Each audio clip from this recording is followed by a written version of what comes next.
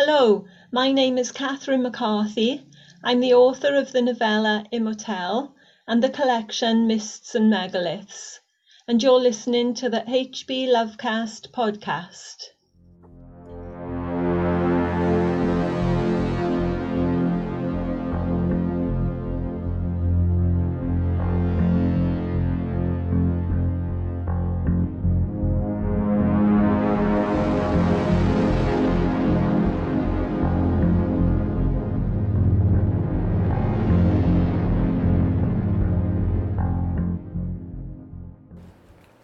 Hello, and welcome to episode 44 of the HP Lovecast podcast.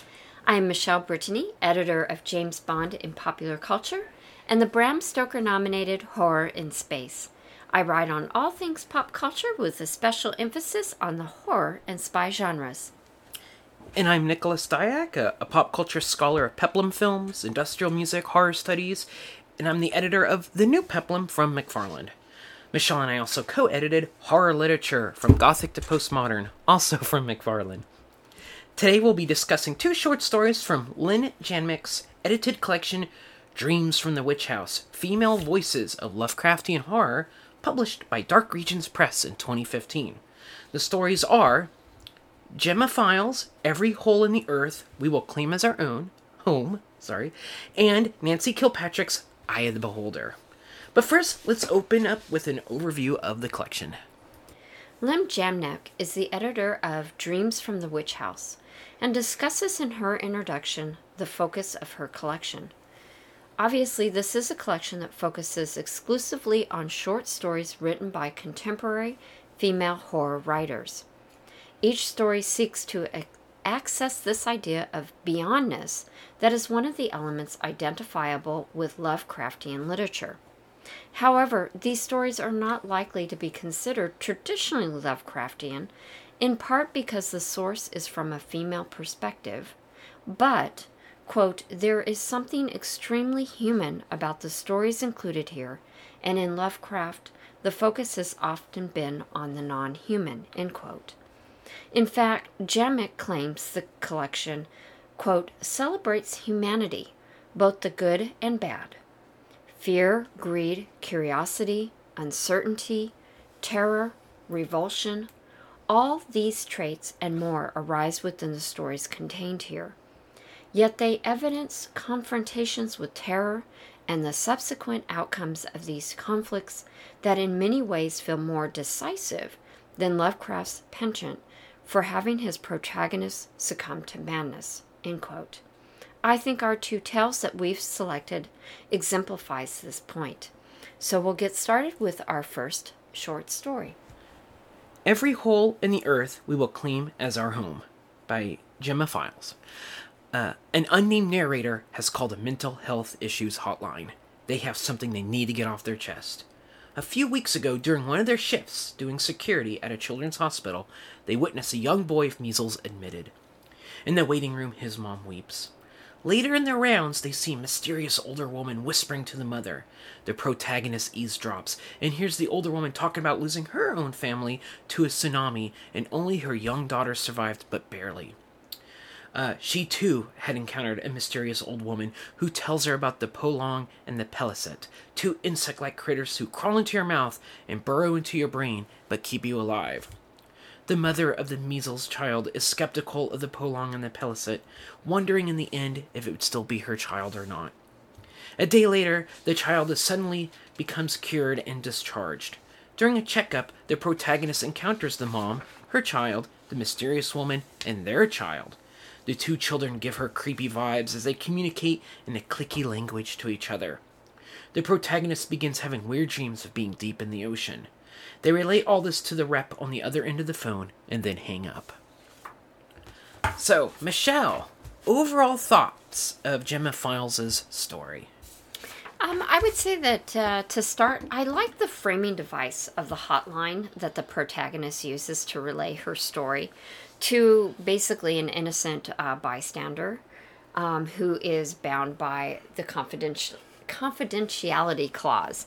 So she, the person, feels that they can relate the story, but know that they haven't divulge any sort of details about any of the parties in the story.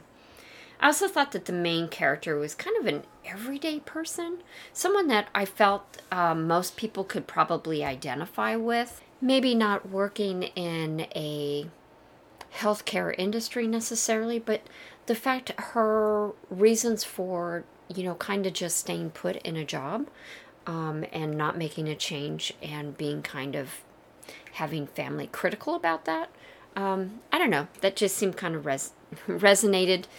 I also felt like the story did a nice job pulling in some of the Lovecraft elements, at least, at a surface level, particularly South Pacific locale and mentions of the Great Old Ones. I also found that it was interesting that the story unfolds in a healthcare facility. There's themes of motherhood and care of children, and the featuring of kind of insect-type creatures, which is all themes and elements that we'll also see in the second story as well. Those are kind of my initial thoughts, but Nick, what were your thoughts too? That was a decent story. There's some really good ideas in this story, and I too like the narrative device of talking on the phone.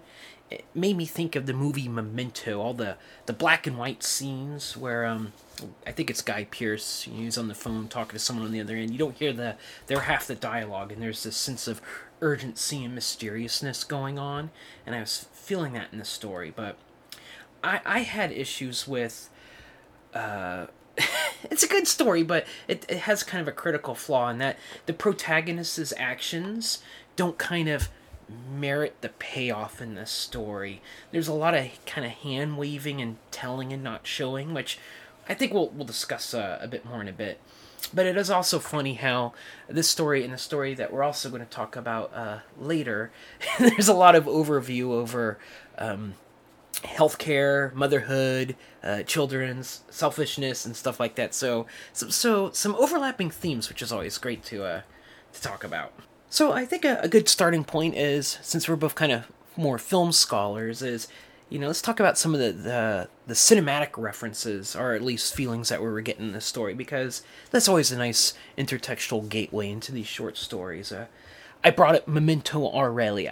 I was getting a strong Memento vibe, but the kids at the end, they have they're like kind of moving in uniform, turning their head right, talking in a secret language to each other. It has kind of like shades of like Village of the Damned, but also when you have like aliens or monsters or critters inside of you, they're kind of like possession films, but not really.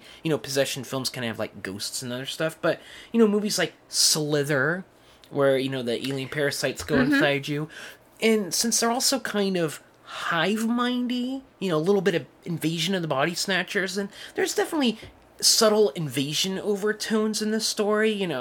I think it's getting at the Great Old Ones under the ocean are using the two critters, the two things. I have them written down, but the Pelicet and the Prolon. Yeah, they're using them to kind of like subtly do some invasion type stuff, one person at a time type deal. So there's a little bit of that. Mm-hmm. What kind of film tones were you reading? I was definitely catching the vibe with the Village of the Damned, the 1960 version. That's the one that I remember. I don't think I've seen the remake. Which one? There's so many. I think there's a Leonard Nimoy and an Abel Ferrara, but yeah, the classic McCarthy one, right? Village of the Damned. Oh, Village of the Damned. I'm sorry, I was thinking of Body Snatchers. Duh. Yeah, but Invasion of the Body Snatchers too. Yeah, definitely Kevin McCarthy, the 1950s version. But I thought that the Donald Sutherland's version was also quite good.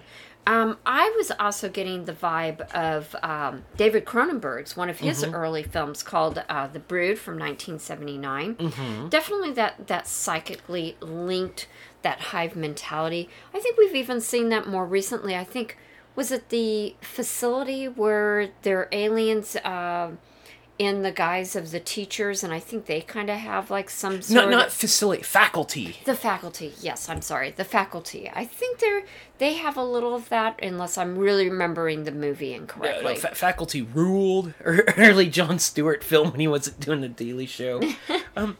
There's also a little bit of folk horror to this as well. I see that the two little critters as kind of like folk horror monsters and kind of like a Mystics in Bally vein. That was interesting that you picked up on a kind of a folk horror, because we've definitely have had a lot of folk horror in cinema recently over the last couple of years. So it's interesting that this book is from 2015, but I believe the essays have been republished from other places. So I don't remember when this actual essay was. So it's interesting picking up on a folk horror aspect. I just kind of see like these two critters as something that they've been around a long time, kind of passed through oral tradition. Oh, you know, make a deal with the devil and these two things will come in, grant you kind of wishy type things, but at what cost? So there's that kind of vibe to it, a little, oral tradition kind of being trashed down. I mean, and also it's being passed down, from these moms who have kind of, well, at least from our perspective in the story, moms to another host because, hey, I've got two sets of critters now in this kid and I've got to spawn them off to another one. So, very, very, very interesting. It's kind of, what? Now that I think about it, not quite like a viral type thing, but there's shades of like kind of Pontypool in a way where kind of communication is the key to kind of pass something on. And so, this grieving mom found another grieving mom, the stories passed down. So kind of the importance of language a little tenuous there, but I think that fits within your concept of folk horror and the idea of some sort of tradition that is passed down, be it orally or visually through images. Like I'm thinking back to Midsummer, where the main protagonist, she's looking at the quilt on the wall, which is giving them that oral tradition. So that's all kind of part of it. That was a good observation. Yeah, it also fits in kind of like the Lovecraftian thing of like, oh, I'm listening to the notes of Inspector Legrasse, and I'm, interviewing these people, and I'm interviewing that people. So there's that kind of like evidence gathering aspect of it as well. Now, there's some themes to this story, and this is what the story does very well, is despite this book coming out in 2015 and the story's even older, this story is extremely relevant for today. In our COVID times, the kid gets measles. And there's some commentary done in the story about this kid getting measles that are extremely applicable. On page 148, quote, "What we've been getting a rise in lately is kids who can't be vaccinated catching from kids whose parents opt to not have them vaccinated for one reason or another, but still send them out in the world," end quote. And then on page 153, when the older lady is talking to the kind of, weeping mom, quote, "So tell me," the other woman asked her, "why should he die of something that should have been wiped out 20 years ago? Your boy, just because of other people's selfishness," end quote. And, those are pretty, resounding bits of dialogue of today of, there's some selfish people out there that aren't getting vaccinated, they're not masking out, they're going out there and hardying and, getting COVID, passing it on to their family, schools opening up and shoving all their kids in and they're getting COVID and stuff. And this, I don't see this as a political story, although we've managed to politicize this. It's more of kind of an ethical story. And it just seems very topical, that the story is very relatable to what we're seeing out today, that, we shouldn't have to be dealing with widespread pandemics in our modern day of modern medicine and of, people who should be a bit smarter than this. The whole deal with the vaccination was interesting, and I thought it was very fortuitous, and that the author kind of connected to that idea. And she actually did it a different way, though. Her gateway was actually through Ronald Dahl, which was a true story about his eldest daughter who did not get the necessary vaccination, and did contract measles and did die from complications. And as a result, Dahl did become an advocate for immunization, particularly in the 80s, with regards to measles, which could have been wiped out or, definitely taken care of by having the immunization done. What we don't know is, and this kind of ties back with some of the other part of the story, this really focuses in on motherhood and the decision that the mothers make about the children. There are no dads involved, so fatherhood is very silent here. Yeah, the one dad in here, he takes off early in the story. It's like, I gotta go to work, and that's kind of, that could be taken a couple different ways. That maybe the dad doesn't have the coping mechanisms to deal with his son having measles, or maybe he's a workaholic, he doesn't care about his family, or the family is actually truly in financial dire straits, and he has to he wants to be there, but he has to sacrifice that time to go to work. So all three of them are potential paths of why there's no dad present, and all three of them are tragic in their own ways. Yeah, and I think that's a good segue into this idea of parenthood, motherhood, and I think the parent's worst nightmare is is their child dying before them. It's not a natural kind of linear time of events. Parents should pass on before the kids, and so that brings up the question of, when faced with, do you keep your child alive but with these creatures in the body so that they end up being kind of a shell, but you have the physical apparition, or the physicality of your child is still there, but mentally and kind of that soulfulness of that child is really no longer there. So that's, I think, where that selfishness is coming in. Yeah, I mean, is the mom keeping her faux son alive with the critters inside of it for his best interests, or because of her own? I hate to use the word selfishness, but I'm going to use it. There's probably, she's a grieving mom. Obviously she wants her son back. Well, what lengths would you do to get your child back is one of the questions that this story asks. And we see that play out in a lot of stories out there. But in this case, there is a definite deal with the devil type of vibe going on here. And as we know, those stories never end in good for anyone. A short-term game for a long-term something else. But it also raises, as you're talking about, the son is a shell, but it's also her son. That's a very, I'm terrible with this philosopher's name. Bullard, simulacrum in the, when the copy becomes the real thing. Jean Ballard? Something like that. I'm not too great with... Sorry, French words elude me. But there's that little aspect of it there too, where the copy becomes the real thing. That's a good read. Mm-hmm. That's my very superficial read. If I can't say the own philosopher's name, that means I'm kind of winging it.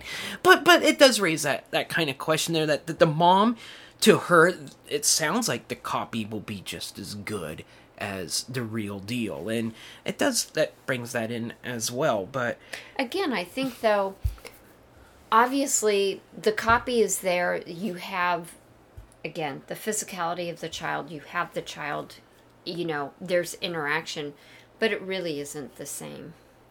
Or is it? if you take that Borrellian reading. That's but true. I think that's kind of one of the central themes of this story, though, is... I hate to use the word selfishness. I'm just not gifted with something else when you're a parent in mourning and you have to make that tough call. But, but the mom's also presented with the dilemma that, you know, she's the next in this chain, almost like a chain letter type thing, that an older woman approached her, an older woman approached that person before, that she's got to do this later on as well, it sounds like, to transmit these critters once they, for lack of better words, get big and incubate inside of her own son.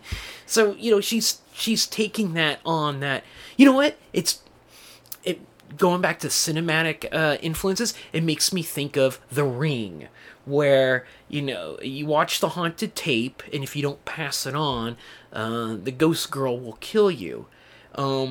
So what does, I think it's Naomi Watts, what she has to do, she makes a copy of the tape and passes it on. Or very much like, what's that movie, Don't Look Back, oh my god. It's the one where, you know, you have sex with someone, and that It Follows. It Follows, yeah. I was thinking that one. Yeah, It Follows. It kind of has a little bit of those tinges in it that, you know, the mom ultimately has to pass these critters on. And it sounds like it's probably a nefarious thing because, you know, they're agents for the old ones. They've got plans. We can't. But, you know, hey, if you lean into them and do what they want, you might get some sort of payoff. And she's going for that. So, to me, I get... grieving mom, her head's probably not in the best place. She's gonna make the deal with the devil. So with that in mind, I kind of want to go back to my overview, where I did have a little bit of an issue with this story, and that's where I think the actions don't merit the outcome. And what that is this person is on the phone. They've got something to get off their chest. They've encountered this apparently big, you know, brouhaha, there's insect bugs going into people and everything, and the way it's kind of conveyed, I don't buy it. And what I mean by that is, I think back to Nick Momatas's edited anthology, Wonder and Glory Forever, where those stories are all about getting that peak of how the universe works, that sublime of the true universe, and, you know, it's this awe-inspiring thing, and I think the story is trying to do that, but it doesn't accomplish it.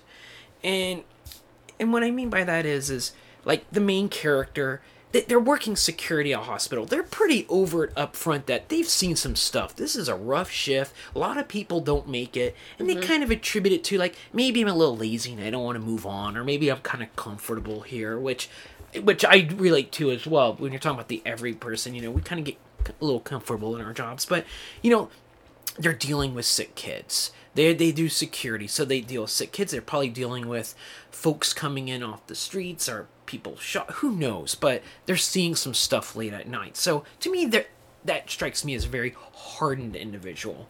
So what really transpires in this story? Well, one, they eavesdrop on this older lady talking to the mom about bugs taking over people. And that does sound kind of crazy, but at the same time, I feel like that's just kind of crazy talk. You know, we've heard worse things on a public bus. If the older lady had like some sort of magical quality in her whisperings, like something hypnotic, something otherworldly that would make the protagonist more invested, like, oh my god, I'm hooked, I'm compelled to listen, I've lost control of myself because this person is like a siren of sorts, then I would start buying into this. But really, at a cursory glance, it's just a lady talking to a mom about, you know, buggy type things and stuff that they even Google later. So this isn't like hidden knowledge in a Cthulhu sense of crazy cults and stuff. I mean, they easily Googled up and here's these monsters. It'd be like two people talking about vampires. And then at the end, you know, they see the two kids, and the kids are playing, then they stop playing, and they kind of go robot mode and start clicking. That sounds unnerving, but at the same time, again, I'm a outsider looking in. They're also kids. They're goofing around. I mean, you could take it from that perspective, like, oh my god, there's someone there, quick, give them the stare treatment. You know, I mean, that's obviously not what's going on. It's supposed to be more menacing that, but at the same time, I just don't feel like those two encounters merit the, oh my god, I'm having these visions of being under the ocean and cyclopean cities and all this other stuff. It just doesn't merit it. And I think one of the reasons why is there's no healthy dosage of skepticism. And I mean, like, compared to Call of Cthulhu, where the protagonist in Call of Cthulhu, it takes him 2/3 of the story to finally buy in. they get their uncle's notes, they interview the artist that, was making the bas relief, they get the Inspector Legrasse notes and hear that story, and throughout the way, they maintain this healthy skepticism of, this is BS, and it isn't until the end where they get the diary of the sailor where it finally really clicks for them, like, oh my god, this is a big deal. And I think this story kind of needs that healthy bit of skepticism, or else this hardy person is either easily duped, or it's just a hand-wavy type story. And I think it's a hand-wavy type story, and there's a passage in here that I think lends to that. And on page 157, they say, quote, "And I know without having seen, without understanding how, just know," end quote. And to me, that just brings it all down. That's supposed to be the Band-Aid to kind of justify why they're having crazy dreams, why, the things that they witnessed were kind of weird. And to me, it instead of underscoring it, it makes the house of cards fall flat. The ideas are good. There's some cool stuff here. The bugs, the underwater reference cities, the kids acting weird. Like, alone, they're cool, and they can be stringed together, but because the protagonist isn't hooked, us as a reader, I'm hooked as a reader, but I don't buy the protagonist being hooked by the actions going on, and hence why I think the story kind of falters a bit. Yeah, I think it goes back to the telling rather than the showing.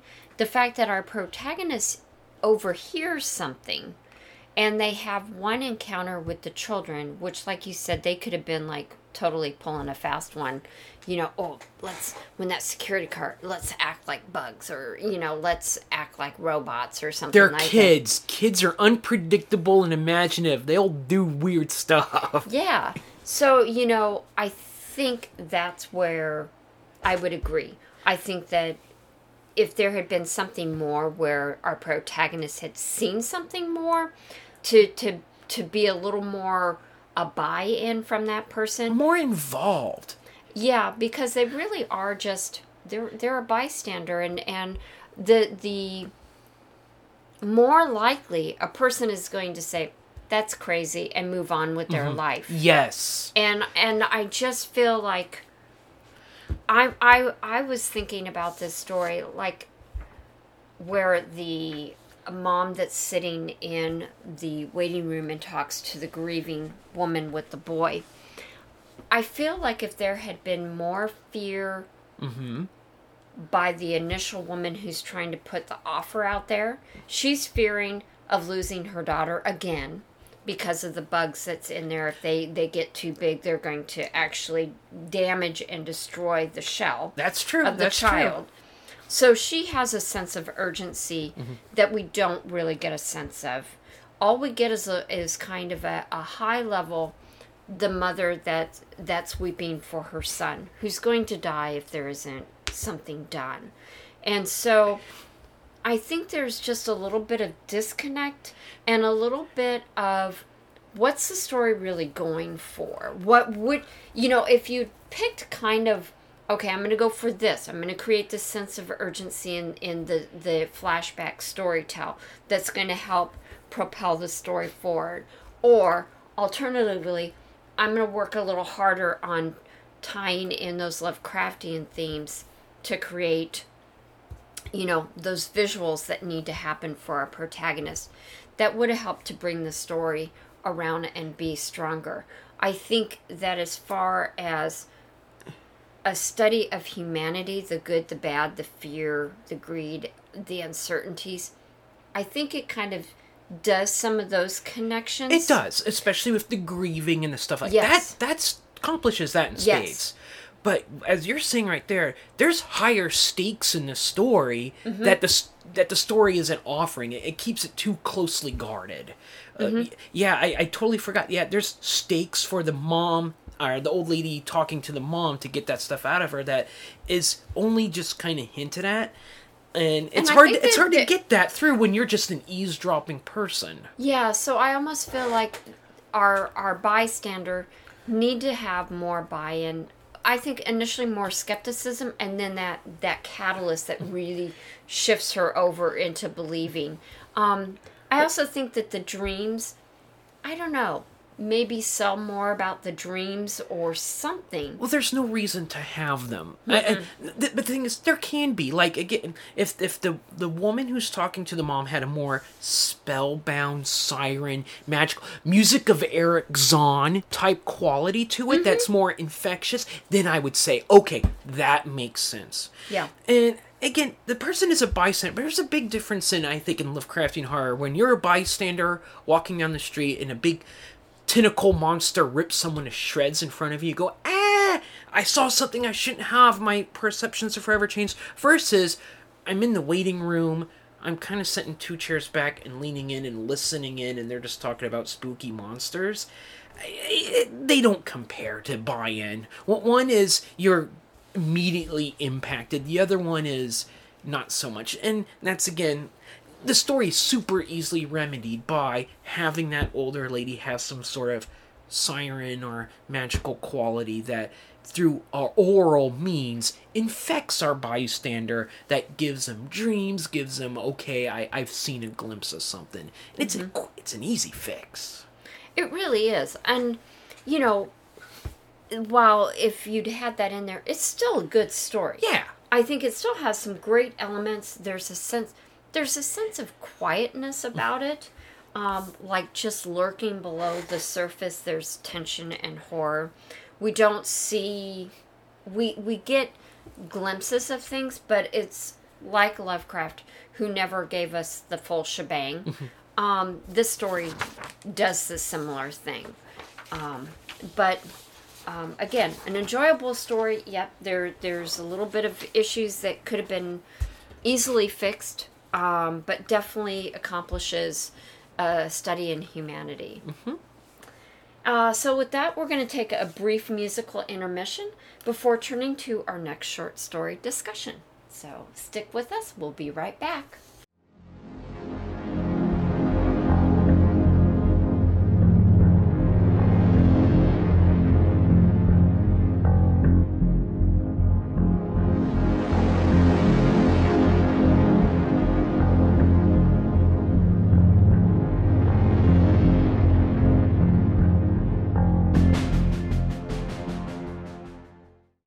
Welcome back.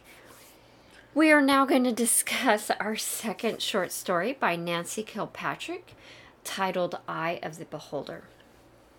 The story opens to an intervention of the nip-tuck variety. The 38-year-old Liz is the subject, while her sister, cousin, and best friend argue that Liz needs to make some changes to her physical appearance if she wants to get married and start that family before her biological clock says no way to kids. Liz is forced into going to see a doctor who can help her change her appearance. Liz thought she might be agreeable to Botox or fills, but the toad-like doctor indicate Liz will need a lot of work. Over the intervening months, about a year, of several visits, Liz notices that her face looks more youthful, although she has put on some weight. Her friends encourage Liz to consider the doctor as a prospective husband. Liz isn't too sure about that, but is talked into a dinner party where the doctor is her date for the evening. She notices that he imitates her actions throughout the evening, an odd behavior. At the end of the evening, as she and the doctor are walking out to the parking lot, Liz becomes kind of off-balanced, attributing it to probably the wine that she drank, and then feels a pinch at her neck before she passes out. Straight out of a Twilight Zone Lovecraft crossover, Liz wakes up in the doctor's facility. She is able to get up, and she walks down a short hallway to a nursery containing 3 newborns, an incubator type of setup. Gasp! Oh my God, all 3 babies look like the doctor, but they also sport antennae and mechoreceptors at the tips. They're insectoid-looking creatures who all respond to her presence. Think that antenna is following her around. Liz realizes that she has lost weight, suddenly, about 30 pounds that she gained over the past year. As the curator assistant in the entomology department of her local natural history museum, let's just say Liz makes some rapid connections here. The doctor raped her, these insect creatures are her children, and her once perfect face is now being harvested for its nutritious tissue for the babies. In a weird twist, Liz got a guy, a family, and the supposed good life her friends has talked about it, albeit a short one. Liz takes stock and takes a piece of skin from the doctor's hand and begins feeding one of her daughters. And Nick, do tell me, what are your initial thoughts? Oh boy. So we talked about this beforehand, and we both agree this is definitely a morality tale. You went Twilight Zone. I went Tales from the Crypt. This story is delightfully cartoonish. It is a total dark comedy, and I enjoy it for that. In fact, I think this short story should actually be like an EC-style comic book or like an episode of Tales from the Crypt. It needs a crypt keeper opening and closing, doing bad puns about, getting plastic surgery and becoming a new person. Unfortunately, I'm not gifted with really bad puns for this one. But, I mean, the story has bad puns. At least I think there's some. We'll bring those up in a second. But your overall thoughts real quick. Oh, boy. Yeah. Of the two stories, I definitely felt that, again, most readers would be able to identify with this situation, at least at a high level, where friends and society are pressuring oneself to make changes to conform to the norms and expectations of society. Here's our morality. As a woman, I felt that I could also relate to Liz's insecurity that arises from that societal standard of what beauty is, and also life goal expectations. But I also felt a sense of sadness because this support system of friends and family really let Liz down, where where maybe there are good intentions. Hey, Liz, you talk about wanting a husband and a family all the time. Well, maybe you need to work on your body. And that superficially, you will become the embodiment of beauty that you'll be able to attract a male. Mm-hmm. And be able to have that husband and family, at least for a little while. So for all those, they tick the box, very, engaging, hooks you in. Liz is a likable character, and she's fresh. There's a freshness about her, because we are getting a female perspective, one that we don't always get, obviously in Lovecraft stories, but even in Lovecraftian lit, it's not always a female. As our lead protagonist. So, in comedy, I'm going to say Lovecraft writing is lacking in comedy because a lot of this stuff, could go the existential dread, or it could go into absurd comedy. And to me, this story is hilarious. So I'd love to hear, where I went kind of the more serious route, and I think maybe because as an audience member, as a woman, for me, I took a more personal and a more serious approach. Oh no, the story is serious. I don't disagree that the story is. I mean, there's horrors of peer pressure. What does it mean to be beautiful? And appearances, and we'll talk about like the themes of this, because the themes are delivered. I just think they're delivered through the lens of dark comedy. So like some examples of like this story kind of not taking it. I mean, it takes itself with a little bit of absurd dark horror comedy. It's a Tales from the Crypt story, so Well, and I think the seriousness of the issues are there. Yes. But they're discussed in a way that's also got that dark humor. Like a political cartoon. You laugh, so for example, the peer pressure scenes are extremely over the top. And what I mean by that is peer pressure comes in all sorts of forms. And what we got here is the cinematic version. We've got the version where it's one person at a table surrounded by people all kind of punching down. And I know that happens. But it's in that kind of cinematic, exaggerated way that you'd see in a lot of the rom-coms of like the late 90s, especially to the 2000s. And also, where I knew this story was kind of going in, I don't want to say parody, but, and again, two different takes, one from you, one from me, is the doctor's name. His name is Dr. Todd. And, he's described as having kind of a New England / Germanic accent. And I'm like, German? Dr. Todd? Todd is Tod. And Tod is German for death. His name's Dr. Death, When you put that out there, right front and center, you know. Now, to be fair, though, my reading is that Nancy's probably like, well, let's see, he's kind of Toad-like, so I'll just call him Dr. Todd and drop the A. That was my take. Either way, though, he's a cartoonish doctor, and kind of the vein of like some of the other kind of horror films that have like a medical backdrop. Like there's a series called Dr. Giggles. I think it's got Corbin Bernstein as the titular Dr. Giggles, where he's a dentist and he does bad stuff, but there's like it's so silly and over the top, but it's kind of a dark comedy.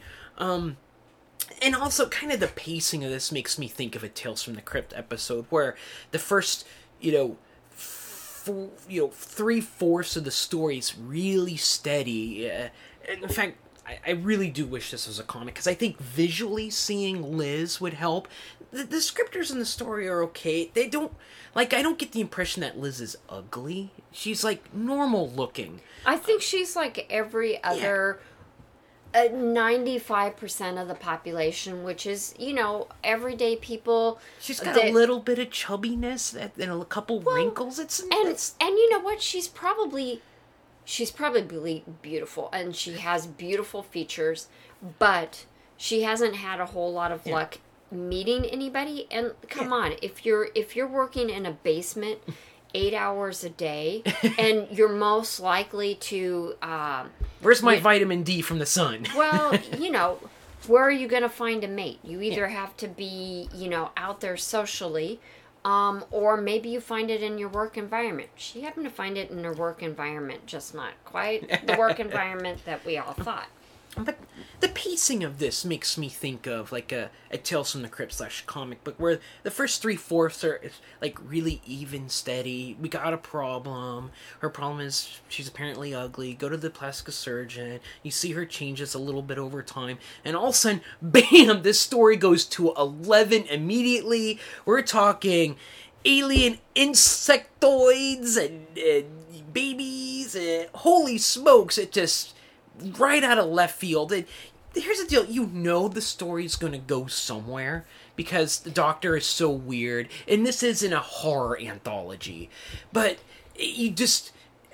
I'll be honest, I was floored where it actually wound up going. Didn't see it coming from a mile away, because plastic surgery type stories, there's the Pedro Almodovar film, The Skin I Live In, Eyes Without a Face, Face Off, although that's not a horror film, but the acting is horrible. But you have, there's a lot of plastic surgery horror stories out there. I'm like, okay, it might take some sort of, I don't want to say conventional route, but it's something that, no, it went full on praying mantis style, and again, I think that's so cartooning over the top that it veers into the grotesquerie that it's just funny. And body horror. Oh yeah, there's body horror here. And to be fair, or to be candid and forthright, I haven't seen Nip Tuck, so I don't know, other than the very brief thing that I read on Wikipedia, and I don't know. Have you seen Nip Tuck? I know it's a very pervasive show for a while there, but we've seen other shows that, like Real Housewives. We've seen 1 or 2 episodes of that where I haven't. What? Like one of Are our you vacations, watching some stuff? We've seen like 1 or 2 episodes, like at a hotel where we've been to a conference, like flipping through. I seen, totally don't remember this, but okay. But that image of the perfection, the faux perfection. And that's what these folks are trying to get on Liz, where the peer pressure is so outlandish that they want her to be like a real housewife, or the other thing is there's other stories that have kind of done similar things, but albeit in the more rom-com fashion. The Duff. We always bring up the Duff here. This is the only Lovecraft podcast out there that will tie to the Duff. That will tie to the Duff. And also there was that Gerard Butler, Katherine Heigl film, the Ugly Truth. The Ugly something? Truth. Where it's like be yourself type thing. That's kind of the theme of this type of story is what is beauty. And unfortunately, our protagonist learns that lesson maybe differently. Here's the deal. Well, she embraces motherhood, which is and she knows that, well, if the babies decide they want her imperfect flesh, that she's not going to be around forever. And as an entomologist, she would know. This is where I think that the story kind of faltered with the pacing. Mm-hmm. I think Nancy does a great job with the premise, bringing in the tropes to kind of help, bring you in and kind of get you up to speed so you know what these characters are kind of about without having to go into a lot of detail. Because obviously you don't have a lot of time when you're in a short story. But I do feel that I wish there'd been a little more room to bring in a little bit more detail over that year to be able to kind of share in Liz's journey over that year, like the nuances, feeling more pretty, but also feeling like, wow, I have more weight. Well, what else is going on as she gains weight? Is she feeling something? Just little things, little cookies to kind of really punch home the ending. It should have taken the Rosemary's Baby approach, and like the first story, there's some motherhood here, where at the end you're a mom that has a kid that either spawn of Satan or a fake kid filled with insects, or in this case pure insects.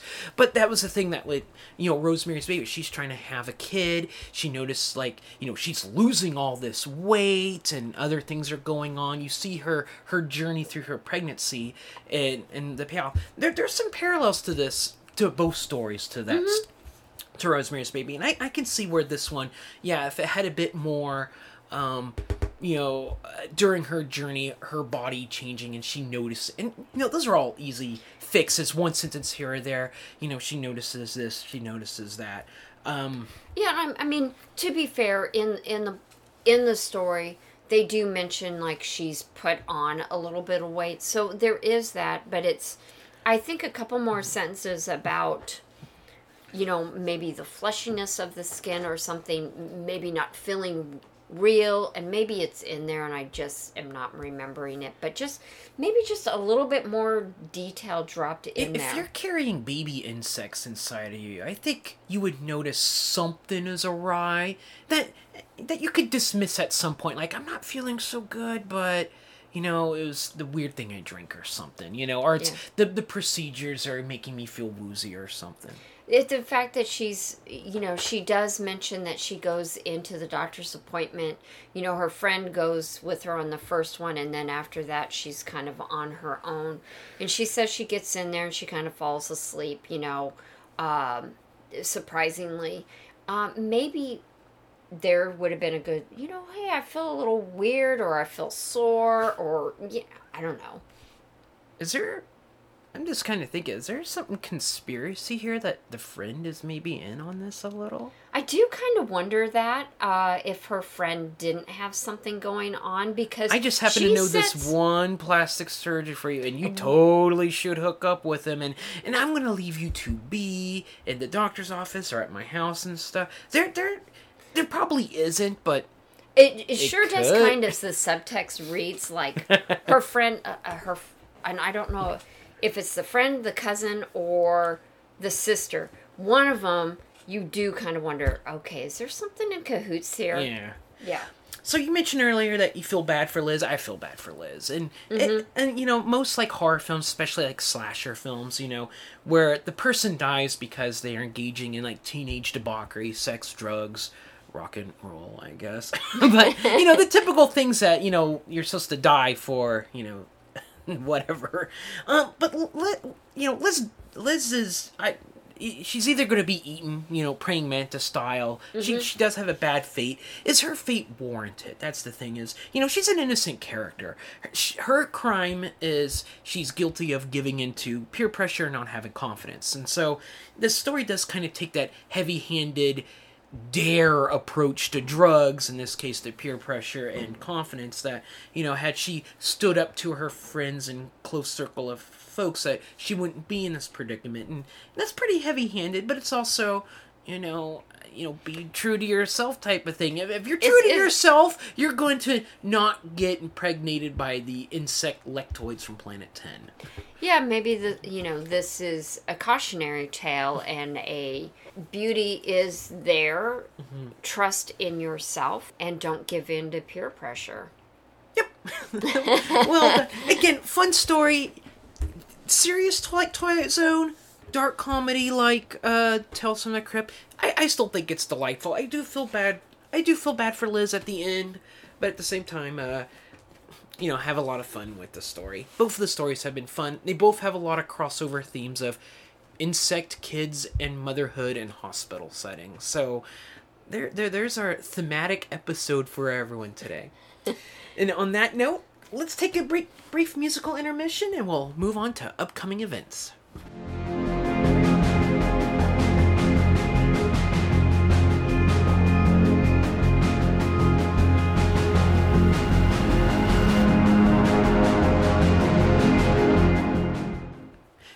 This episode's bumper is courtesy of Catherine McCarthy, author of Immortal. We interviewed McCarthy about her short story collection, Mists and Megaliths, on episode 2 of our Transmission series.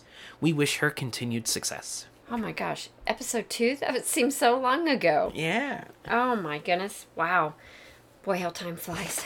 For upcoming events, for HP Lovecast Presents Transmissions, we will be spotlighting witchy storytellers Kathleen Kaufman, Janet Joyce Holden, and Heather Herman. This episode will post on Sunday, October 31st. Halloween! I was going to say, oh boy, that date sounds familiar. And coming up on our Scholars from the Edge of Time podcast, where we focus on sword and planet genre, we'll be discussing this year's, probably this month's, release of Dune. This episode will broadcast live on Thursday, October 28th at 9 p.m. Eastern Standard Time, and will be available to stream afterwards on Blog Talk Radio. Okay, all you Valley girls and boys, let me straighten my little scrunchie out. Who misses the bodacious 80s? Like, for sure everyone, right? Well, definitely join us for our November programming, where we will feature the righteous decade of the recent past, the most triumphant and fantabulous 80s. We will have like totally awesome programming that you are not going to want to miss. We'll be picking a couple of stories from the totally legit Attack from the 80s, a collection edited by the radical Eugene Johnson and published by the Bad to the Bone Raw Dog Screaming Press. That episode will drop on Sunday, November 14th. For our transmission episode, which we'll post on November 30th, we will interview a couple of homeboy and homegirl authors from the collection, and on Fragments, we'll chill as we discuss the deadly and gnarly The Void, a 2016 indie film written by and directed by Big Kahunas, Stephen Kostansky and Jeremy Gillespie. It's going to be wicked. Gag me with a spoon. We're on Facebook, Twitter, and Instagram. Our website is hplovecast.com, and of course you can email us at hplovecast@gmail.com. If you enjoyed this podcast, please consider supporting us by purchasing our books. We each have Amazon author pages with links to all the books we've either edited or contributed to with individual essay chapters. Or if you feel like donating $1 or $2, we have a coffee account. A link is provided in the show notes. Thank you all so much for listening.